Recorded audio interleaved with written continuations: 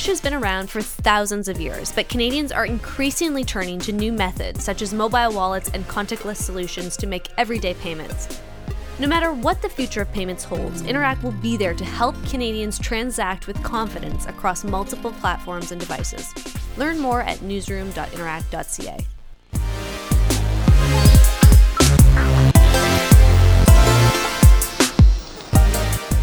Hey everyone, it's Friday, April 5th. I've got Shannon Proudfoot of Maclean's and David Reebley of the Canadian Press with me here in studio. Hello to you both. Hiya.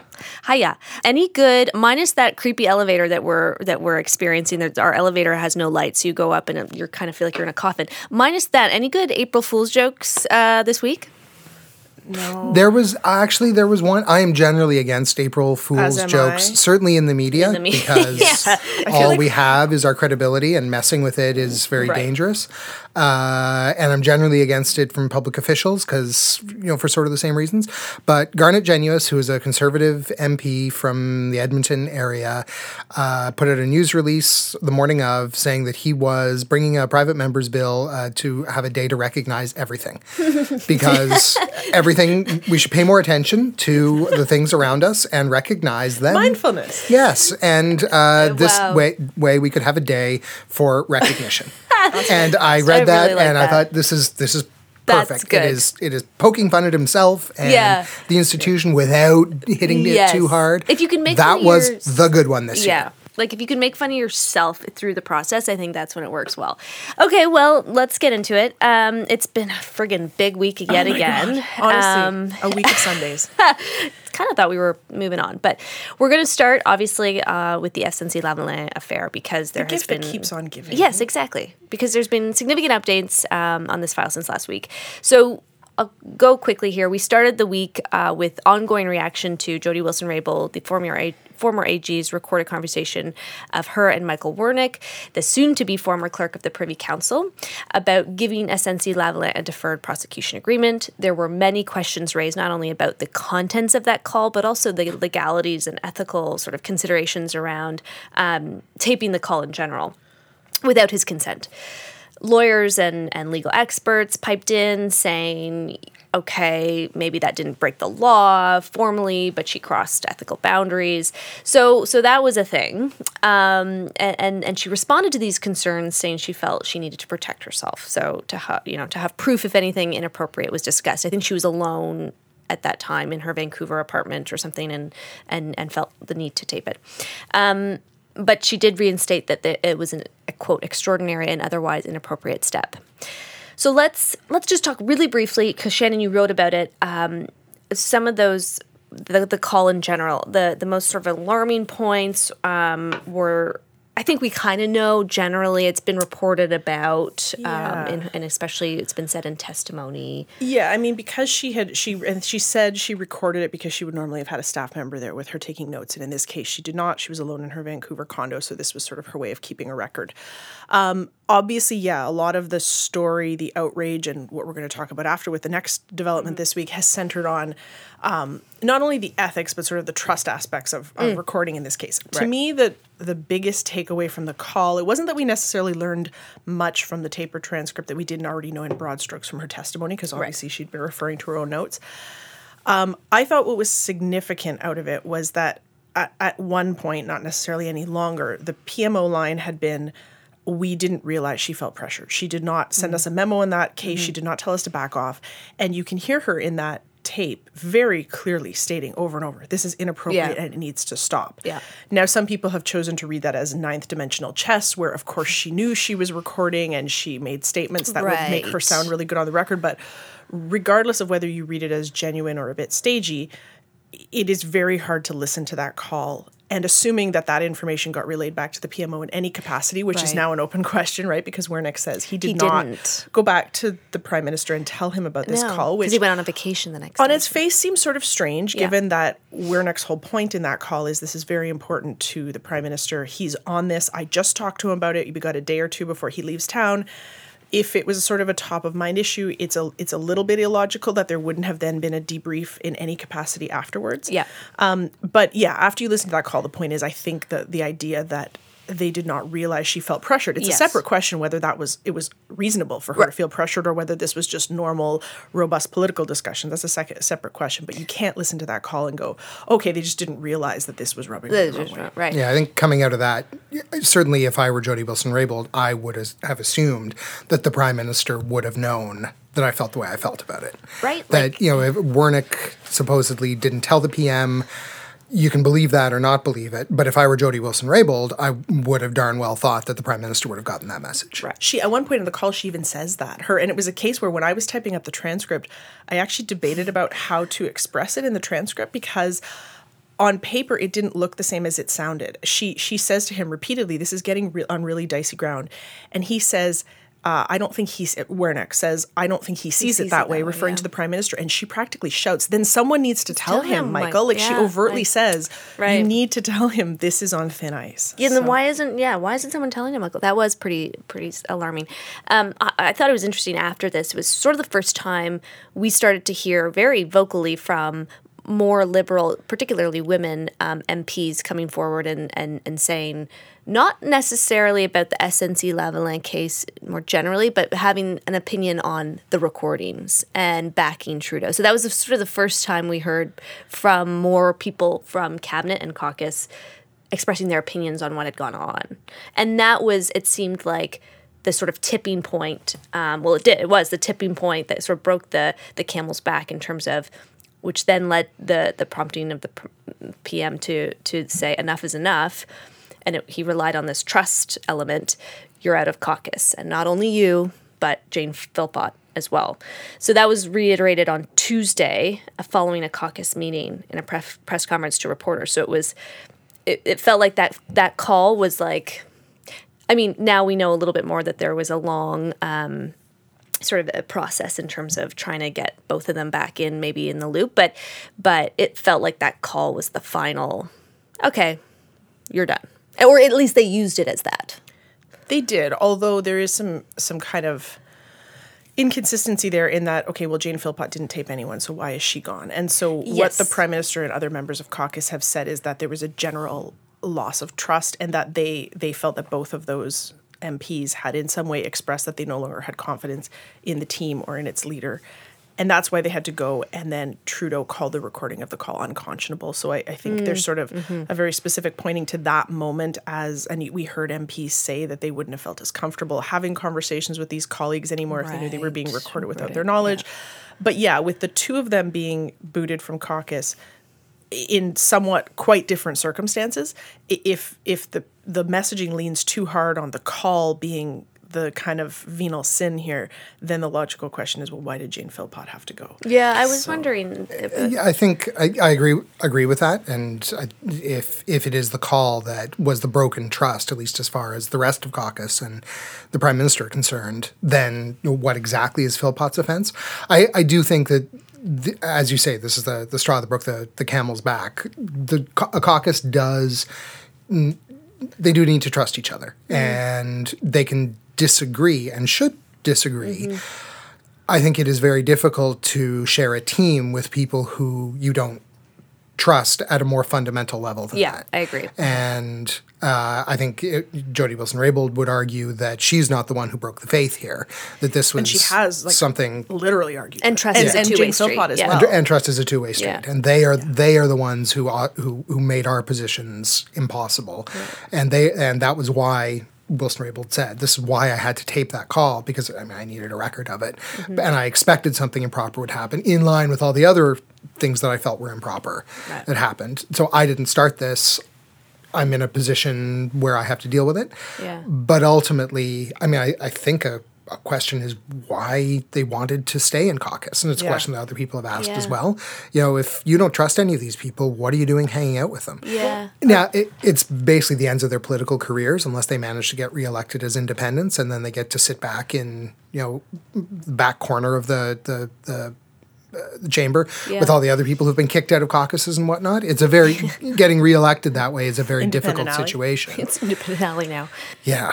I wonder if there's a partial answer, or at least an ostensible answer to why they wanted to stay in caucus in that letter that Jody Wilson-Raybould, the kind of open letter that she wrote, or at least the leaked letter, I can't even keep track now. Yeah, that was interesting. To her caucus colleagues, I think the day before she was booted, where I think the most standout paragraph was the one that said, you need to choose what kind of party you want to be a member of. So I think at least in the writing or releasing of that letter, again, I don't remember the channels through which it became available, she may have argued that the reason she wanted to stay in was because she didn't want the party to lose its way. Like, she felt that herself still existing there was maybe a symbolic sign that her but you're right, like that's you tough, can sort of right? see how that had become an incredibly fraught workplace for her caucus colleagues. But Philpott said much the same thing as well in that interview with your publication with Maclean, saying the Liberal Party has to be the best version of itself, and that's what I'm fighting for. But now, I mean, it's up to the you leadership. had these two of them. I think this is probably what you're about to say. You've got the two of them saying that this is what we need to do, and a couple of hundred other Liberals saying, "Yeah, thanks, we got this." Yeah. So they might well be right, but sometimes being right isn't enough. Yeah. And of course, they might not be right, and their teammates get to decide. And I mean, ultimately, the Prime Minister wields the power, so you can't try to come in and say, "No, let's go this way" when they're going that way. It doesn't flow like politics doesn't flow like that. But so was this done in I was curious, a vote, like a caucus vote? It was not. Okay. So that is not the way the Liberal caucus does things. So Michael Chong, the Conservative MP, brought in a private member's bill, I forget what year, but that governed caucus kickings out, which is a stylistic term I have just invented. I like it. And it passed. His private member's bill passed. And according to the rubric of that, I think it's you have to have 20% of the caucus write to the caucus chair or whip requesting to boot someone, and then you have a vote, and you need to have at least half of the caucus members vote in favor of the boot. Now, the Liberals have responded and said, we don't sign on to that. That's not our system. And so in this case, what was done is, and Trudeau has said this, he canvassed caucus members, talked to them extensively. There was no vote, but it was sort of a general reading the room feel, and then made the call. The sequence of events was kind of interesting in that when everyone was waiting up on the Hill, I wasn't there, but my colleagues were, when everyone was waiting up on the Hill knowing this emergency caucus meeting had been called, Jody Wilson-Raybould showed up, walked in, came back out a couple minutes later, although she went upstairs, I think, to where the offices are, where the Prime Minister's office would have been, emerged again a few minutes later. Jane Philpott never showed up. And then before the Prime Minister had a chance to announce it, Jody Wilson-Raybould tweeted, "I've just been informed I'm out." Mm-hmm. And then you had the Prime Minister. It was sort of an interesting spectacle where it wasn't a press conference, it was an open caucus meeting. Yeah. So he's speaking to his people. Right. It kind of became campaign style about midway through, but he's invited the reporters in. So it's less... Pardon? It was sort of an interesting kind of way of doing things. I guess an obvious way of doing things. To take up the point that Michael Chong makes, he did have this private member's bill and it did pass, and he has been pointing out that although this is not the way the Liberal Party has chosen to run its affairs, this is actually the law. So this is what you're supposed to do. And the law has other things in it about how caucuses are supposed to organize themselves immediately after elections. The Liberals never did that. Right. And I'm not sure about other parties. But it was meant to take some caucus management power out of the hands of party leaders and return that power to the elected members to kind of rebalance that relationship. The Liberals have just said, "Yeah, no, we're not doing that." It's an interesting tactic, right? Just that law, no, we don't. No, we're not. That doesn't suit us. That one's not mine. It's not clear to me though what the mechanism would be for penalties or following through on that. Don't believe there is one, except for the electorate saying, we don't like the governing party is not following a law that Parliament passed. So, let's talk about a bit about the reaction. So the following day, we heard, disappointment. We heard stunned. Again, Jody Wilson-Raybould took to Twitter immediately following the decision, saying there'd be more to come.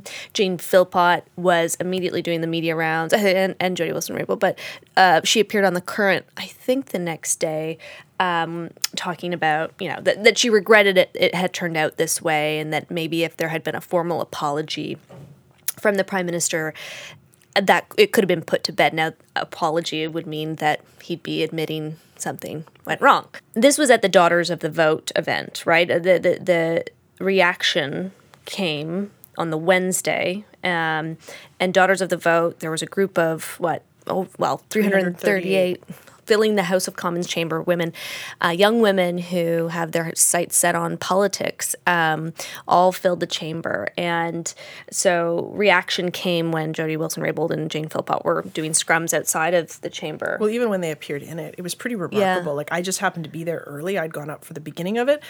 There were only maybe half a dozen reporters there when they walked in because everyone had looked at the schedule and got, oh, the Prime Minister's showing up at noon. We'll come then. That's the money shot, right? But they just sort of slipped into the first row of the public gallery. But for where I was sitting in the media rows, I was on the opposite side of them, and you could feel this electricity. Like everyone on the floor saw it because the public gallery is really down quite close to the floor of the House here, and they're waving and grinning. Like there was just because this was before they'd given any interviews. So at this point, they'd been booted out 16 hours earlier. They hadn't given any interviews. It had been sort of silence, and then they just appeared in this context that like seemed tailor-made for sort of it worked advantageously for them and extremely disadvantageously for the Prime Minister just in terms of optics and kind of the emotional content and the mood of the day. Yeah, because it really couldn't have been a worse timing for that event. You just booted out two prominent women out of your caucus, and then the next day are presenting in front of a whole bunch of women who hope to get into to Parliament. It was an interesting reaction to, so all the leaders spoke. Scheer had, a group of like 50 women walk out on him? Yeah, they walked out. They said it was sort of something they had floated in advance, both of the protests. They had talked about it amongst themselves. They said nothing formal had been planned. It was kind of a semi-organic thing. And you could sort of see that in the moment. You could see them standing up a couple at a time and walking out. And at first we just thought, oh, did everyone decide this was a good time for a bathroom break? Like you could see everyone in the media gallery kind of going, what is going on? Yeah. Then so they walked out. They said that was a sort of protest. It was, again, it was kind of a disparate thing because it was semi-organic, but the delegates I talked to said it was broadly to protest what they see as, they called it a complacency on the part of Scheer for a lot of intolerances they are seeing as emanating from and existing within his party right now, Islamophobia, homophobia, anti-immigrant sentiment. It was a very sort of broad coalition of dissatisfactions, I would say, as these things are when you have 300 random people in a room. So that was the protest for Scheer. It was a walkout. It was a walkout. And also, as I understand it, I mean, people had different reasons for their own reasons for doing the things they did, but also to kind of deny the Conservatives the PR advantage of all these women standing up and turning their backs on Trudeau, which is the response that he got from about 50 delegates. And I mean, probably not the same ones, but so Scheer got a walkout. And that means that he can't exactly crow about Trudeau getting people turning their backs to him. Right. It's all... I mean, the criticism of it is it's disrespectful to both of them and disrespectful to the institution. They were kind of there as quasi-mock MPs for the day, and this was not a thing that MPs can do on a regular basis. On the other hand, it's a unique opportunity for all these young women to sit on the floor of the House of Commons and make themselves heard one way or another. Kim Campbell was there too, actually. She got an enormous ovation. Yeah. She's awesome on Twitter. She's awesome on Twitter. She is a Twitter star. So another component to all of this. So that was Wednesday, I guess, right? And then on Thursday, it was revealed by CBC and I think the Toronto Star from unnamed Liberal sources that over the past several weeks, the PMO and Jody Wilson-Raybould were in talks to find some common ground, to find a solution of sorts to put an end to this drama.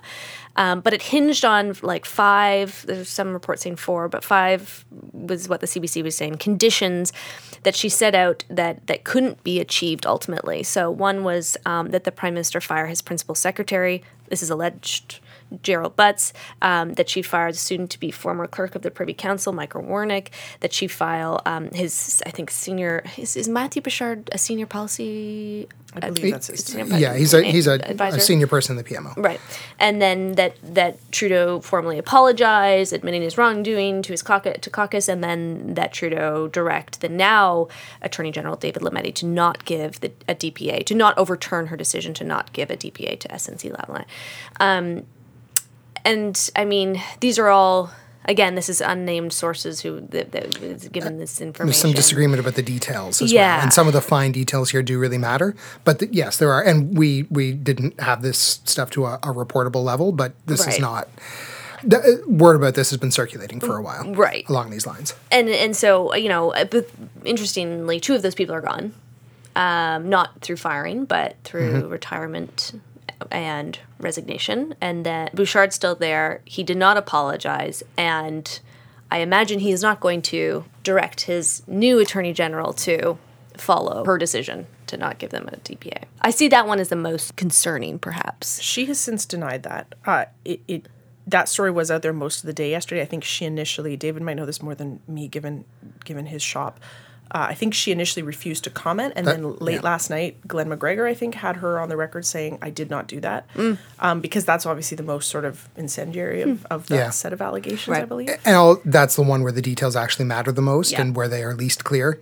Exactly it was the demand, which she denies making, that Trudeau, direct Lametti to not negotiate a agreement, or that was the demand that Trudeau stay out of Lametti's decision, which as of right now is to not. The fine details there matter a great deal. Yeah. CBC has gone back and revised their reporting a little bit to say that was part of an earlier discussion, but not part of a final list of demands. Right.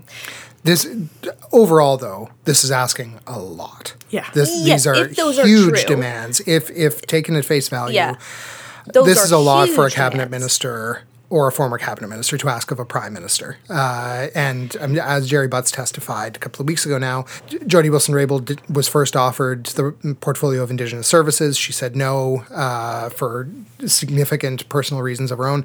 And his advice was, you can't have ministers vetoing their appointments.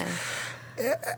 From a political perspective, it would be very problematic. Not insurmountable, but very problematic for a leader to accept someone who is not a leader in his or her party setting conditions for the leader's behavior. And then you can imagine sort of the slippery slope that would create. Other MPs or cabinet ministers saying, I want you to do this, I want you to do that. And then it leads to other of them. Ultimatum after ultimatum. Yeah. So, some people are saying this might, now that the final event, let's say, is over, the two women out of caucus, we might see this kind of fizzle out. I'm sure this is it. I'm sure this is it. I'm sure this is the last time we'll talk about it. Well, I think for the Liberals, at least, having them out of caucus gives them a full stop way to stop answering questions about it. Right. It's not that we're going to stop asking them. It's not that people are going to stop digging or caring, but it gives the Liberals a way to say they're out of caucus. Like they're not our problem anymore. Yeah. We have closed the book on this chapter. We've said all we need to say. We've been, again, they're talking about, we've been very forthcoming. We waived cabinet confidence. We did everything we needed to do to air the laundry here. They're out of caucus, turning the page. Yeah. And so it's a way for them to at least stop the conversation from their end. It certainly doesn't stop the rest of the room from talking, I suppose. All right. Last week, Quebec Premier François Legault introduced a draft bill on secularism known as Bill 21. Among other things, it would prevent government employees in positions of authority from wearing religious symbols during working hours. This would affect people like prosecutors, judges, police officers, teachers, and principals. Am I missing? Well, people in positions of authority in the public sector. The proposed legislation would, quote, affirm religious neutrality throughout the state. It would include a ban on items like hijabs, niqabs, kippahs, turbans, and crucifixes. It also reaffirms pre-existing legislation proposed by, I think, the former Liberal government that requires citizens to uncover their faces when accessing public services like municipal transit and the legal system. And correct me if there's a grandfathering clause to this. Mm-hmm. So if you're already in the system and you're wearing a religious symbol, you do not have to follow these guidelines. But if you're applying new to the position, you do. You won't be hired. As well, I think it even goes beyond that in that people who are transferred or promoted would not be protected. So that sort of gives the grandfathering clause a more limited scope because I believe that means like if you're a teacher and you're teaching this grade at this school, you're protected, and if you move to another school, you're back to square one. So it potentially could affect a greater range of people. I heard Legault's press sec on Power and Politics this week, and he was kind of using the grandfathering clause to legitimize a bit of this discussion. But so Quebec has a long history, though, of secularism. This is a debate that's been going on strong for about a decade. And this is push to separate religion from the state. But what makes what makes this particularly new from the other versions? How has the previous legislation sort of trickled into this state that we're in now? This is, I think, the fourth or fifth attempt at a bill like this. Others have died on the order paper. One was passed, and I think immediately suspended by a court challenge. So they've been trying to do versions of this for a while, and where they all, some of them get hung up procedurally, but a problem that they all have is the edge cases. And there are a zillion edge cases. For a while with one of the previous versions, the question was, will you have to take off a veil to take a bus? And the answer, after a lot of hemming and hawing and pushing and shoving, was, yeah, you will. Okay, so at what point does accessing a public service require you to not be doing anything that's overtly religious? And the answers to that are typically very uncomfortable, and it is very easy to come up with scenarios where it's hard to know what the right answer is, even if you accept the premise of the bill, which of course a lot of people don't. But even if you do, because this goes after not so much what people do as why they do it. I'm not Jewish. If I wear a hat in public, then I'm just wearing a hat. If I am Jewish, and I'm wearing a hat in public, and I'm wearing it because I believe I have a religious / cultural obligation to do so, then that same hat worn by the same person becomes a problem.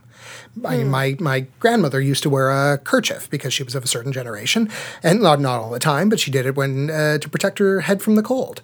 Well, if she's doing it to keep herself warm, that's one thing, but a woman wearing a kerchief because she thinks it's important to be modest when she's out in public for religious / cultural reasons, then suddenly that falls afoul of the law. So what are they going to ask every...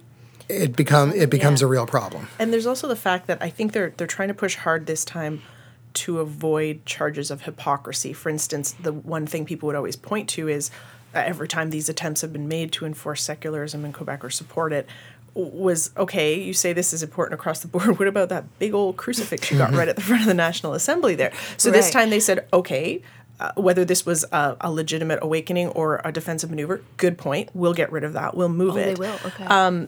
But it's also, even if you say that this is an across-the-board equitable approach to really creating a secular public space, on a pragmatic level, it affects different groups of people differently, because look at those items of religious clothing or accessories you just listed off. Somebody could be wearing a crucifix under their shirt and no one would ever know. They've asked, of course, there are, like David said, uncomfortable and kind of semi-ludicrous questions that come up in the press conferences about this, where someone said, well, I remember, I think it was Les Perot of The Globe who tweeted, they've said there will be no strip searches, because someone said, well, how will you know if someone's wearing a crucifix or some kind of item of religious symbolism under their clothes? And so it affects some people more than others, because some of those religious accessories are more visible than others. What if you have like a patch on your clothes? I don't recall. I remember they got into like really granular questions. What about dreadlocks? And then tattoo or tattoos. They said no, because if it's anything, somehow they've decided anything on the person, like something that's a part of your body, does not count. It's just so they won't be checking for circumcisions. We're getting how uncomfortable this gets real fast. Instantly. And yet all at the same time, because they're taking the crucifix down in the National Assembly, if you've ever been to Montreal after dark, there's a great big cross up on Mount Royal. And it's there for historical reasons, and it is part of the city's heritage, absolutely. Right. It is also a giant Christian symbol on top of the city. I see that all the time. There's an episode of 30 Rock where Jenna, this kind of needy character, is trying to be, I forget what it is, but she's trying to be cooler or change her identity in some way, and she says, I need to get one of those necklaces with the T. So maybe they'll just start calling it the Big Montreal T. Yeah. Well, and for some people, like Sikhs, the wearing a symbol of religious symbol is not optional. Right. And so then you've had questions to the members of this government of, well, are you saying these people can't be teachers? And some of the comms around this has been, not helpful to them. I mean, you had one of their ministers coming out and saying maybe police would enforce this, and then you had a few hours of people on Twitter going, what the hell? People are supposed to call the police about inappropriate head coverings, but then they've also sort of answered glibly, people said, well, what about teaching students right now who want to go into education? And they've said, well, there are other jobs for them. And so there's this sort of sense that they're trying to minimize this impact on people. Yeah.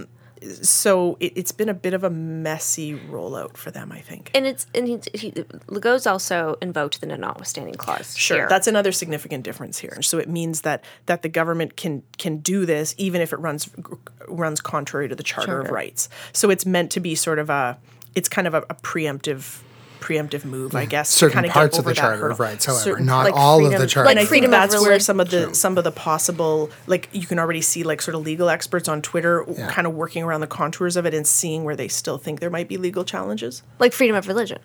Well, that is covered, but there are other, I think one question that is going to have to be addressed as well is all the things that most people sort of accept as normal that have their roots in Christianity. I mean, we have statutory holidays, both provincially and federally, that are some of them Easter's are explicitly Christian, and others that have their roots in Christianity, even if they're not explicitly So, I mean, the very calendar we use is rooted in the Catholic Church. So that's a good point. At what point is it just, well, this is the way we do it, and it doesn't really mean anything religious? And at what point is it for religious reasons and therefore unacceptable? It's very fundamental. Yeah. I heard a weird comment, again, from this press sec of Legault. He was saying, like, well, Christians had to deal with this years ago when we asked nuns to unveil themselves. And so we're just asking other religions to do the same, and free yourself of religion. It's like such a bizarre argument. But anyway, so the federal parties seem to be relatively aligned on this issue, particularly the Liberals and the NDP. I mean, I think we all could have expected that. Scheer did weigh in and condemn it, saying his party would never introduce such a bill at the federal level. I think we were all that was the response we were, or the reaction we were waiting for, because he has been trying to sort of court voters in Quebec, and so you could see him probably trying to find a balance of where to stand on this. But it will be interesting as we go forward. Like, is it the responsibility of the federal government to come out and say, no, we don't. They don't allow sound this. particularly eager to really get into this fight. Like, it's one thing to sort of make statements, condemning it or sort of critiquing it. They don't sound like they really want to get their fingers dirty, because it's worth noting the CAQ government was just elected in October. They campaigned overtly on this. This was not some sneaky thing that they yanked out of their back pocket. I think polls are running about 60% of Quebecers approve of some measure along these lines. There's a lot of support. Although the regionality of that is kind of important and interesting in that it sounds like most of the support is from small rural areas, smaller municipalities, where the irony is there are many fewer people who would be affected by this, because a lot of Quebec's new Canadian population, visible minority population, is in Montreal, where support is much lower. So there's sort of a disconnect there between the places where they feel that this is important for protecting Quebec's culture and identity, and the places where people actually reside that will be affected by this most directly. Right. Okay, we'll see how that pans out. Last topic here. We are saying goodbye to the Canadian Women's Hockey League. The board of directors has announced that they will be shutting down operations starting May 1st because the business model is, quote, financially unsustainable. The CWHL had 6 clubs throughout North America and China. I read that they were just coming out of their most successful season to date. Like, they were on a really positive trajectory, which is why I think a lot of people were surprised about this news, particularly players who were unaware of it closing down. So I mean, as I read more into this, it's staggering. Players were paid for the first time in 2017 and received about $1,500 to $7,000 for honorariums, basically. Honorariums, not basically. Enough to live on. Like, it's charity for the season. So, and on top of that, I was talking to our producer Aaron Reynolds about this because his wife used to play professional hockey. They have to maintain and buy their own equipment. So, yeah, calling it professional, I mean this not in a denigrating way at all. is sort of a euphemism given how few resources these people have to work with, and that they're playing for passion, really. Like, they really are. Exactly. And it's, I mean, they did say in their press release, like, this is not, like, the hockey is incredible. It's just that this model, is financially unsustainable. So the model they're talking about, it's a not-for-profit one. It felt more like, I think, a cause than a league. I guess it just goes back to the sense that people aren't watching women's sports, so there's not, or women's hockey, and so they're not getting the advertisers, they're not getting the eyeballs, they're not getting people wanting to pitch in and put some money towards this and sponsor women's hockey. Yeah, that's always the argument. This goes around and around. To me, it's a bit of a chicken and egg thing, because I always point to every 4 years at the Olympics, people get plenty excited about female athletes when they're wearing our flags on their backs, whether it's the women's soccer team doing amazingly well or women's hockey. So it just depends on the context. So through that lens, and this is obviously something I feel passionate about, I wrote about it a lot at Sportsnet, so, maybe I'm coming at it with a bias. The argument is always that the game is less exciting, or there's just not a market there, and it's basically a capitalist argument. If people wanted to pay and go, if the product was attractive, the money would be there. But I think that really that is such a limited view as to be a bit nonsensical, because under the right circumstances, people care plenty. The circumstances aren't there, and so then it becomes a chicken and egg thing. If these leagues run on a shoestring, and then what we're seeing now, so with the Canadian Women's Hockey League shutting down, there is a competing, essentially, league that still exists, the WNHL, which there had been a lot of talk. I think this is part of what made the shutdown of the CWHL. I'm gonna get all the acronyms screwed up. I need to write them on my hand. Part of what made the shutdown so shocking is that as recently as January, there had been really public strident talks about merging the two, because what people were saying who care about the game was, this makes no sense. Like, we have two groups doing the same thing. They could be sharing resources, they could be sharing a talent pool, they could have a broader range of teams competing. And so there have been serious talks about a merger, possibly with the financial support of the NHL backing in some way. And then all of a sudden one of the leagues folds. So now you have the WNHL saying that they're going to pick up or in some way reinstate two teams in Toronto and Montreal. Yes, I read that. But in the meantime, there's been the collapse of all the infrastructure. So, like, to me, this is so glib. But you know the Jerry Seinfeld thing about how when you cheer for sports, you're really just cheering for laundry. Like, you're cheering for your shirt to beat the other guy's shirt. Yeah. Like, I honestly believe that to some degree about sports. And this starts to sound very quickly like a stoner argument. But, like, we only care about the team we care about because they're ours. And the whole thing is an artificially built ecosystem, right? Where our team of red guys plays the team of blue guys, and we like the red guys better because we've been told to. And we only care because it's there, and because we go to the games, and because there's a lot of hype around it on Twitter. All of that is sort of inorganic in a way. Yeah. So you could see a way, if you very deliberately and smartly built that around a women's game, that would all be there. Like, that's not a state of nature. That's a function of, like, marketing and money and sexism and people giving a crap. But if you continue to have women's leagues that are collapsing under their own weight, or run poorly, or shut down when they appear to be on the verge of merging with another and making something bigger, it's just cannibalizing itself. I know. My understanding is that one of the things about the CWHL is that it was centrally run. It was a league where the league owned the teams, right? As opposed to a franchise model where there are individual teams in multiple cities that kind of come together and have like a central sort of federation, but with local ownership. Run with ownership in the hands of people who are from those communities typically, or at least have a strong investment in those communities and understand them a little bit better. I mean, there's this is young men, but the junior hockey model. People really believe in, who are fans of junior hockey, they really believe in their local team, and they feel a connection to it. You know, the Ottawa 67s, went to a game the other day. The teams in Swift Current, teams in like every town. Like, that's the place to be on Friday night, is at a Hounds game. Like, it is a big deal. There's a huge sense of ownership. And I think it's hard to promote that sense of connection. I mean, partly just it was relatively new, and some of the junior boys hockey teams have been around for decades and decades.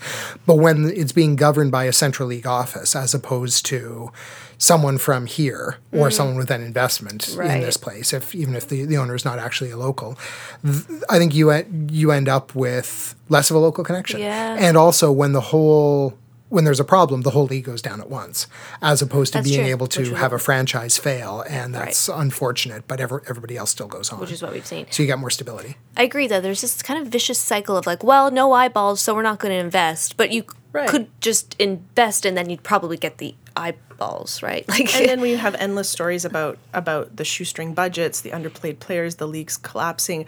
I kind of wonder if women's professional sports becomes like, you know how every neighborhood has that one storefront or restaurant that like the business goes bust every 6 months and someone new comes in and the location just seems cursed, and so you just start to think whatever goes in there is like a subpar product. I wonder if that just feeds into the notion that this is kind of this anemic thing that's never going to fly. Minor league sports can be fragile as well. I mean, there's a whole American minor football league that just went bust the other day, and for complicated reasons. Also centrally owned league, but football failed in America.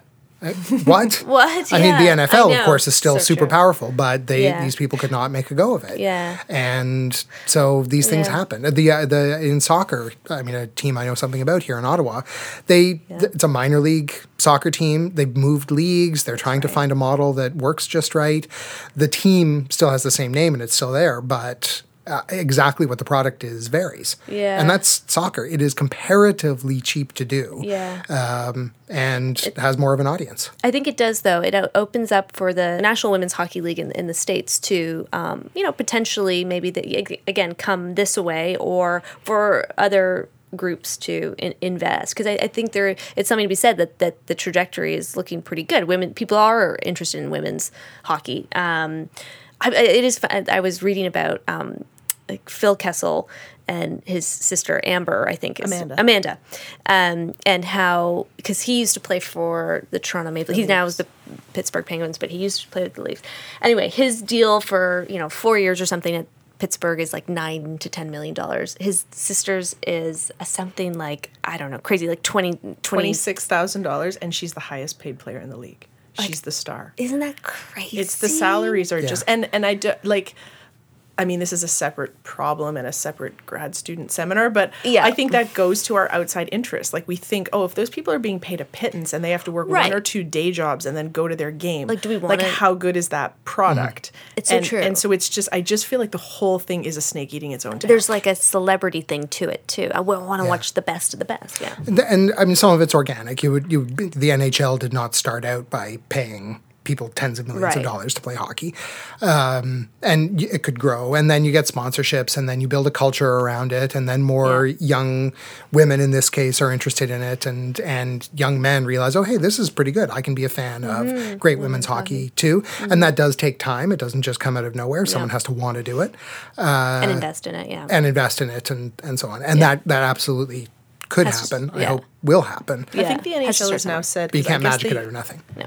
I guess the NHL used to do $50,000 to, I mean, even these amounts of money sound just like a pittance. $50,000 to the CWHL and $50,000 to the WNHL, and now they've said they're going to shovel $100,000 at the one remaining league. So I guess there's some hope that they can have a little more support and expansion. I don't know. It's kind of a sad story, honestly. It is. It is a sad story. I was reading a good piece in the Globe, though, saying that, women's tennis, people thought no one wants to watch women play tennis. And then now it is just about as big as men's tennis. Yeah. Women's golf was nothing. Yeah. Nobody wants to watch women play golf. Actually, turns out, given time, lots of people want to watch women play golf. And it was Serena Williams who pushed for that equal pay at some of the those big events. Arguably the best player in the world. Period. Okay, that puts a period on our day. That's all. We'll see you next time. Twitter handles, please. I am at David Reevely. I am at S. Proudfoot. And I am at Turnbull Sarah. See you next time. Fast, safe, and reliable. Interac eTransfer is one of the best ways to send, request, and receive money. In fact, Canadians used the service to complete 371 million transactions in 2018.